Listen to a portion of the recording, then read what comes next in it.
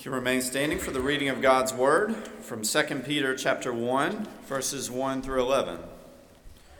It's in your Pew Bible on page 1019, 2 Peter chapter 1, verses 1 through 11.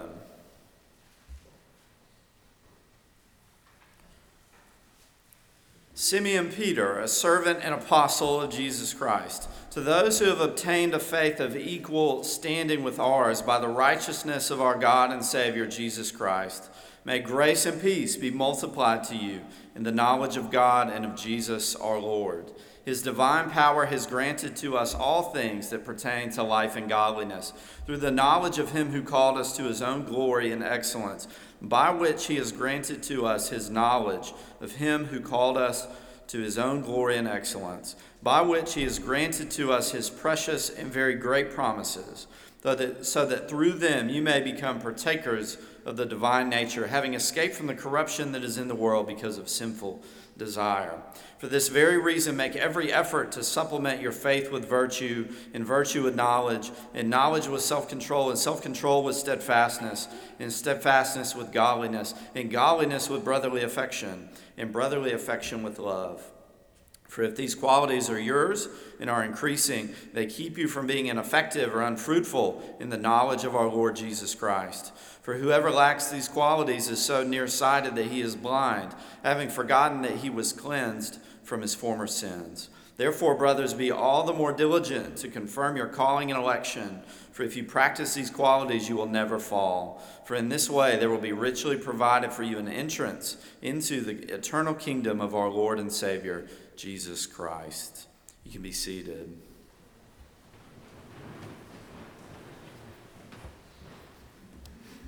Let's pray. Father, we thank you that your word never goes out and returns to you empty. I pray that you would teach us from it this morning, that we would be edified by your word, that we would grow to love you more and more through it. And we pray all of this in Christ's name. Amen. Well, I've been thinking a lot recently about how people change. Some of that is because I have a 4-year-old and an almost 2-year-old. And some of it is because I'm trying to change some of my own habits, some of the things that I eat. And so I've been taking some literature on both those things, and I've noticed some interesting parallels between that and the Christian life, and this passage in particular, namely this. In general, people do not change because you tell them to. I don't know if you've noticed that in your life. That includes yourself. In general, you do not change just because you tell yourself to change. Now, some of you may be very strong in self-discipline somehow, or you may have a job or other standing by means of which people generally obey you. So there may be some exceptions here, but for most of us, the vast majority, we often fail to change others, and we try and fail again and again and again to change ourselves. And most of the time, I would bet that is because we make a very simple mistake, and everyone does this. We confuse information with heart change, or at least we think that information will create heart change. That's why parents say things to their children like, "Because I said so," because we don't want to have to explain. We just want our child to do something different. Or think maybe in social media, when we throw out all kinds of articles, some of them really good, well-written articles to persuade people, and no one seems to be changed by those things. See, we think, if I can just get the right knowledge across to this person, if my child or my spouse or my coworker, if they could just know what I know, then they would be different. They would change. But that's not really true, right? In fact, I ran across a good quote recently about the futility of trying to do things that way. I think this was a professor at University of Washington. He said, "Knowledge is to change as spaghetti is to a brick wall. Knowledge is to change as spaghetti is to a brick wall." In other words, it is part of our fallen human condition that we may know something is true, we may have heard it 100 times, 1,000 times, and still ignore it.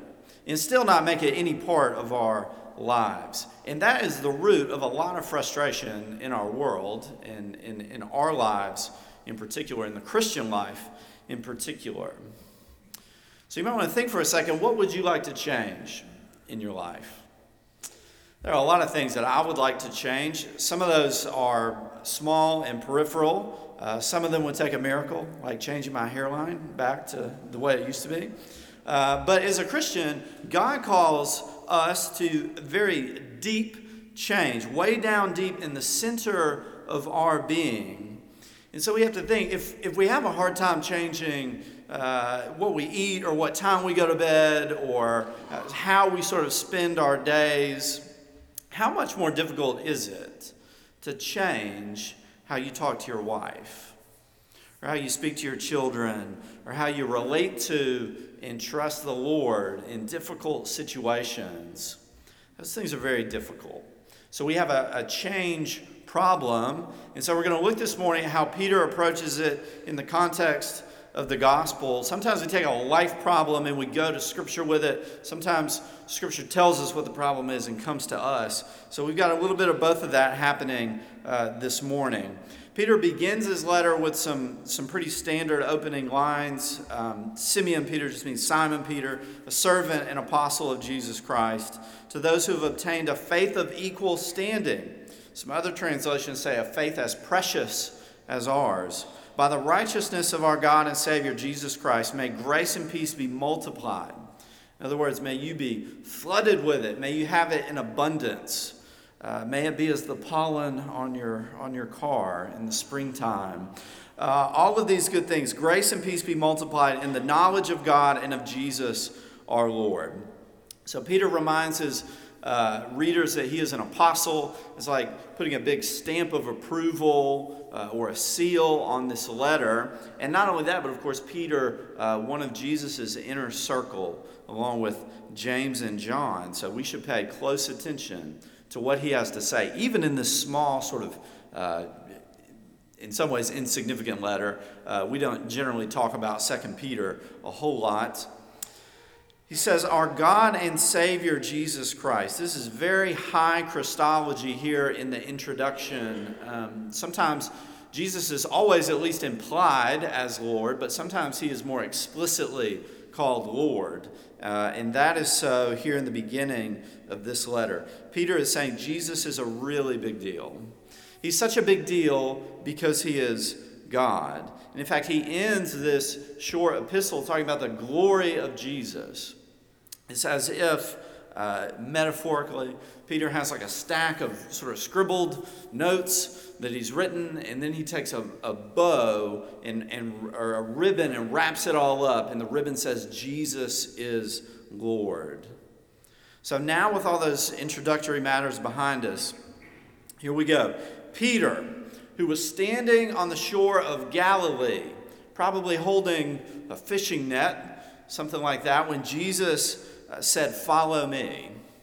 Peter, who made the great confession after which Jesus turned his face toward Jerusalem, where he would enter on Palm Sunday, that we celebrate today, and where he would be killed. Peter, who saw Jesus heal his mother-in-law at a touch. Peter, who saw Jesus transfigured, who fought for Jesus in the garden but denied him in the courtyard. Peter, who ate fish with Jesus on the shore. Jesus in his risen body, Jesus said 3 times, he asked him, do you love me? And then he said, feed my sheep. Peter, who was given a second chance to follow his Lord and Savior, even unto death. This Peter takes a deep breath, and then he begins. His divine power has granted to us all things that pertain to life and godliness, through the knowledge of him who called us to his own glory and excellence, by which he has granted to us his knowledge of him who called us to his own glory and excellence, by which he has granted to us his precious and very great promises, so that through them you may become partakers of the divine nature, having escaped from the corruption that is in the world because of sinful desire. So this sentence failed English class, right? So we're going to We're going to chop this up a little bit and look at it. He's saying the divine power of Jesus supplies Christians with everything that they need for life in godliness.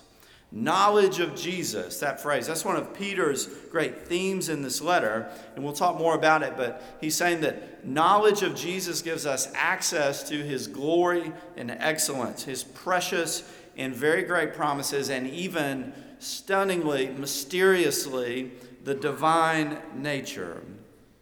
Not that we become divine, but that we are called out of, we escape, there in verse 4, the corruption and death of sin, and are called into the life and light and love of the Godhead. Connecting to Jesus, in other words, is like hooking up a dead battery to a live one. And there's a power source, and the sparks fly, and the sort of engine of your heart roars into new life.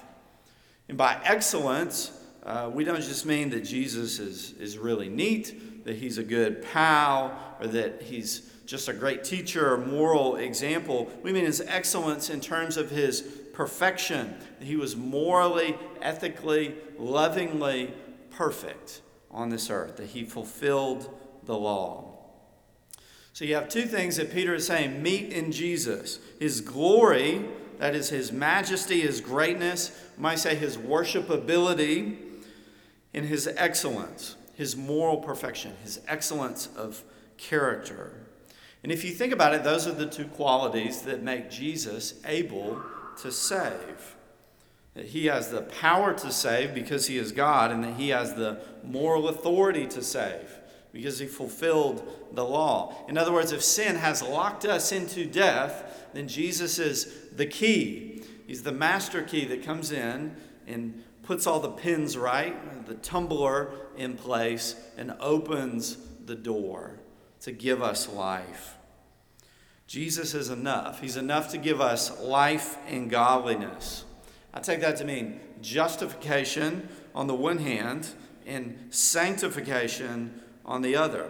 Justification, that we are saved through him from the wrath of God, that we're adopted into his family. And sanctification, that in that we will grow more and more and more like Jesus until we die or until he returns. So what is this knowledge that leads to life and godliness, justification and sanctification? This knowledge that leads to change. Well, Peter mentions it 3 times just in verses 2 and 3. He wants you to know Jesus in the way that he knows Jesus. But what we're talking about is not really the way that you know maybe your across the street neighbor, the way I know my neighbor Dawn, which is to sort of wave at from a distance. This is more like the way you maybe know a family member after you've walked through something really, really hard with them. So some of you know that my dad last month had a really scary malignant tumor removed from him. And if you sort of think about, I have a basic knowledge of my dad, right? I know where he was born. I know his full name, his birth date, his town and family of origin. I know his work history. I know his shoe size. I know what he eats for breakfast. I know that he falls asleep every night on the couch in the same place watching TV. Sorry, Dad, if you listen to this at some point. I know all of those things, but holding my dad's hand when he came out of surgery was a different kind of knowing. It was a much deeper, much fuller relational, connectional knowledge of my dad that was far more than just information. That is the kind of knowledge that Peter is getting at. This kind of knowledge that drives real heart change. But what does it take to know Jesus like this? Well, for one, it may sound like I'm sort of down-talking information, and I'm sure you won't take that as me putting down the information that the Bible gives us, or doctrine, theology, all the propositional truth that we need and use as Christians. In fact, the reason that Peter wrote this letter is because he was concerned about false teaching. So all of those things are essential. We have to know Jesus' name, his hometown, his family. We need a big mental file of who this person is, of facts about him. That is part of the deep knowledge of Jesus that we're looking for. But we need something above and beyond that to know Jesus the way Peter does. And it is not eating with him or walking with him the way, physically, the way Peter did.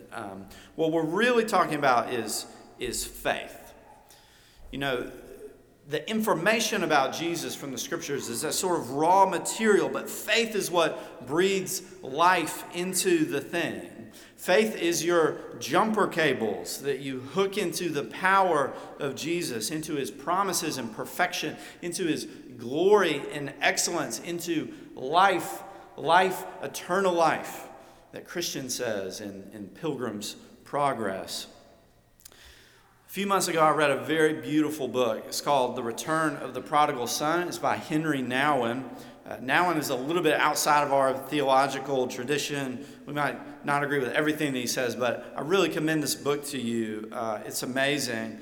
And it's sort of predicated on the fact that Nouwen in France ran across a poster. This is pre-internet days before you could Google anything. Some of you may already have this painting pulled up right now. But he ran across this poster in France of Rembrandt's painting of the same name, The Return of the Prodigal Son. And it put him into a very deep, introspective, contemplative frame. And he eventually, if I remember correctly, bought his own poster and looked and looked and looked and looked. And at that point, Nouwen could have said, I really know this painting of Rembrandt's. He had studied it, right? Hours and hours, taking in these posters and meditating on them. But then he took a trip. He went to St. Petersburg and he went to the Hermitage Museum, where the actual painting is kept. And through the generosity of some of the people at the museum, he sat with this painting for days upon days and just looked at it, contemplating, meditating on this painting. I did something like this recently, but it was with college basketball on my television, so not as edifying, right? Nouwen talks about the differences in the painting and the different parts of the day and the light striking it in different ways, and it striking him in different ways, so that when he finally left, he could say, Nouwen knew this painting far, far, far better, in a far more deeper way than he had known it before. That is a very small picture of what it's like to know Jesus in the way that Peter is talking about. Have you sat with him for a long time? Have you meditated on him? Have you contemplated him? Have you looked on him at different times of the day in all different light, at all the strokes and colors of his life? Of course, the analogy breaks down eventually because Nouwen was looking at a painting, which is a static thing. Jesus is dynamic. He's a person. He is right now in his body at the right hand of the Father. And we can be in a relationship with him, a dynamic relationship, so that we walk with him. We speak to him in prayer. We may even weep with him. And by faith, you're in a relationship with him. And by faith, that relationship changes you. That's what Peter is getting at here. Remember, he said right there in the opening, he said, to those who have obtained by faith all the benefits of Christ. And in verse 5, which we'll get to in a minute, he says, for this very reason, make every effort to supplement your faith. As if that long sentence that we just broke down is all of faith. And that's really what it is. Now, if I was not a Christian, maybe some of you here today who are not Christians, then I would be really frustrated, I think, by this idea of faith for a few reasons. Because, for one, it can come across as a special sort of quality that Christians have that no one else has. And that's true in some ways. It's not true in other ways. But for two, Christians sometimes use it as a sort of get out of jail free card. Maybe when we're scared or confused or intimidated, we don't know what to tell someone in a difficult situation, then we may say, well, you got to have faith.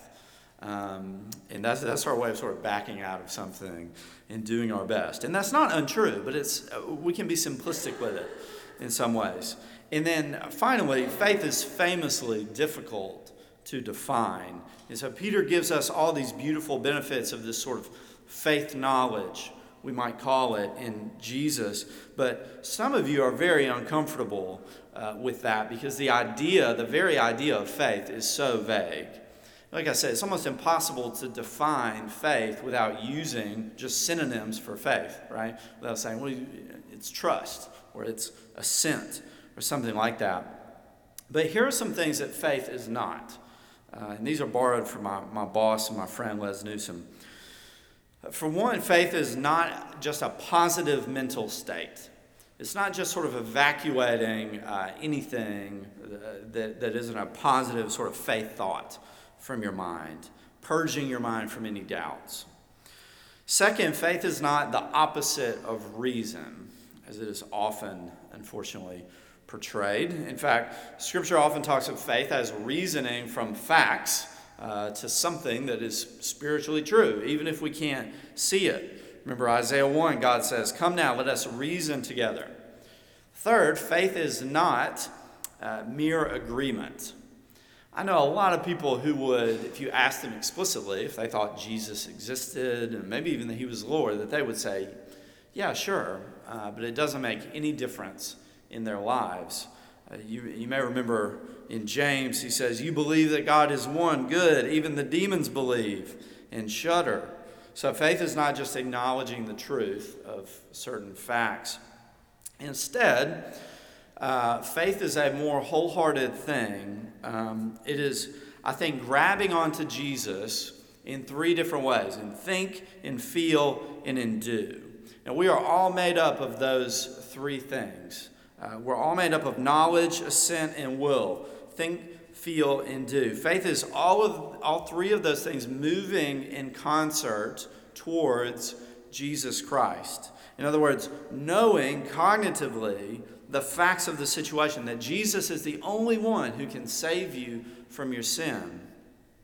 Feeling that desperate need of him, and doing or exercising your will to trust and obey him. Incidentally, repentance is those same three things: think, feel, do, in turning away from sin. So repentance and faith, two sides of the same coin. In other words, faith is your heart, which is not just feelings in the Bible the way we portray it sometimes. In the Bible, your heart is the center of your being. It's the sort of mission control center of who you are, all that you love, cherish, find joy in, hope for, believe is beautiful. Faith is your heart giving itself over to Jesus. Now, all of this sort of faith knowledge, is divinely worked out in you by God, by a good, loving, merciful, gracious God. And that's what Peter is getting at here. And then he says, verse 5, because of this beautiful transaction whereby you've given your sin over to Jesus, and he has taken it and given you his righteousness in return. Therefore, he says, make every effort. Make every effort. That sounds like change to me. Make every effort to change. See, the gospel is not rest or effort. The gospel is rest and effort. As one of my professors in seminary said, we rest in our work as Christians, and we work in our rest. I think that's a good way to put it. We get to rest in the knowledge that through Jesus, our eternal standing with God is set in stone. It can never change. We can never be lost to him. We can never be forgotten by him. We can never be pushed from him. But in order to magnify God's glory and excellence, in order to become partakers of the divine nature and escape the world and the flesh and the devil that is killing us, then we strive. We strive. Elsewhere, Paul says we work out our salvation with fear and trembling. And here, Peter says, because of what Christ has done in our salvation, make every effort to supplement your faith with virtue, and virtue with knowledge, and knowledge with self-control, and self-control with steadfastness, and steadfastness with godliness, and godliness with brotherly affection, and brotherly affection with love. What an incredible catalog of qualities of those who are being changed into Jesus Christ. These are his qualities. These are the qualities that he gives us by faith as we're being sanctified, as we're being changed to become more and more like him. And it's not just because Peter or Jesus or anyone else told us to. In fact, Peter is a good example of being told things and then not really allowing them to make a difference for you, right? Not just because they told us things, like throwing spaghetti against a brick wall, but because the same Lord who worked in us to believe, to grasp Jesus by this faith knowledge, is now working in us to change us as we put effort in with him to grow. It's an interesting phrase here. We don't have time to break down sort of each one of these qualities. I think maybe we should notice the bookends there, faith and love. It's an interesting phrase, supplement your faith. Some of you, your antennas are going up. You're thinking, what about faith alone? Why would we need to supplement faith with anything? And I will answer that with the jumper cable analogy. I'm going to run this one into the ground. So the next time you are on the side of the road waiting for somebody to jump you off, you'll think, I'm not even upset. What a great illustration. Jesus has the power to jump off your dead heart, your heart that will not change of its own accord. Faith is the jumper cables. By faith, you're connected to that power of Jesus. But once Jesus jumps you off, your engine has a whole lot of different parts to it. The Christian life has a lot of parts to it. Virtue and knowledge and self-control and steadfastness. But all of these are sparked by the power and the knowledge of Jesus Christ, whereby you are connected to him by faith. What's more, verse 8, Peter implies that these qualities already belong to Christians. It's a comforting thought that we already have these things, that they are yours and that they're increasing right now. And by these qualities displayed, you confirm, verse 10, your calling and election. In other words, when you act like a Christian, you tell the world and yourself that you're a Christian, and you confirm your future hope. Verse 11, in the eternal kingdom of our Lord and Savior, Jesus Christ. Confirm does not mean that you have to convince the Lord again. It doesn't mean you have to be saved again or justified again. It just means that by your efforts to grow into Jesus himself, you reiterate that you are his. Here's what I don't want you to take from this passage. Some of you are of the sort of frame of mind to look at all of those 8 qualities in verses 5 through 7 and to be very intimidated by any sort of list of these things in the Bible and to say to yourself, I'm terrible at those. How can I ever keep those? What a burden. But no, that's not what we're saying here. Look at the flow of the whole passage. If you are in Jesus Christ and he has already granted to you all that you need for life and godliness. In his power, you strive to change, to become more and more like him, knowing that one day you will enter the kingdom of heaven. In other words, if you are in Christ, your past, your present, and your future are all set. Sometimes we say Jesus saves us from the penalty and the power and will one day save us from the presence of sin. It's past, present, future. Now, because of my deep studies in parenting techniques, I have learned recently that a lot rides on my son feeling like he is secure. In fact, that a lot of us, that is the difference, even when you're an adult, between a healthy person and an unhealthy person, is being secure or insecure. And this is really what Peter is saying here, is that he has for us in Jesus ultimate security. That when you're connected to Jesus by faith, you are completely secure. That you have the freedom to be yourself.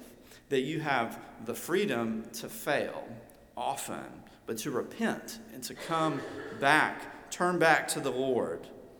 That you can fail without losing God's love. And ultimately, that you can change. You can become more and more like Jesus, so that one day you will have the freedom, ultimately, to live with Jesus for all time, in perfect security, in the eternal kingdom of our God and Savior, Jesus Christ, Peter says. Amen. Let me pray for us. Father, we thank you again for this beautiful word that you've given us, that there's so much hope for us to find a life in you, to find mercy and grace in you, and to find the power to change even now on this earth, and to ultimately be with you for all time. Those things encourage us, and they give us hope. And we thank you for that. And we pray that you would teach us those things deeper and deeper into our hearts. In Christ's name, amen.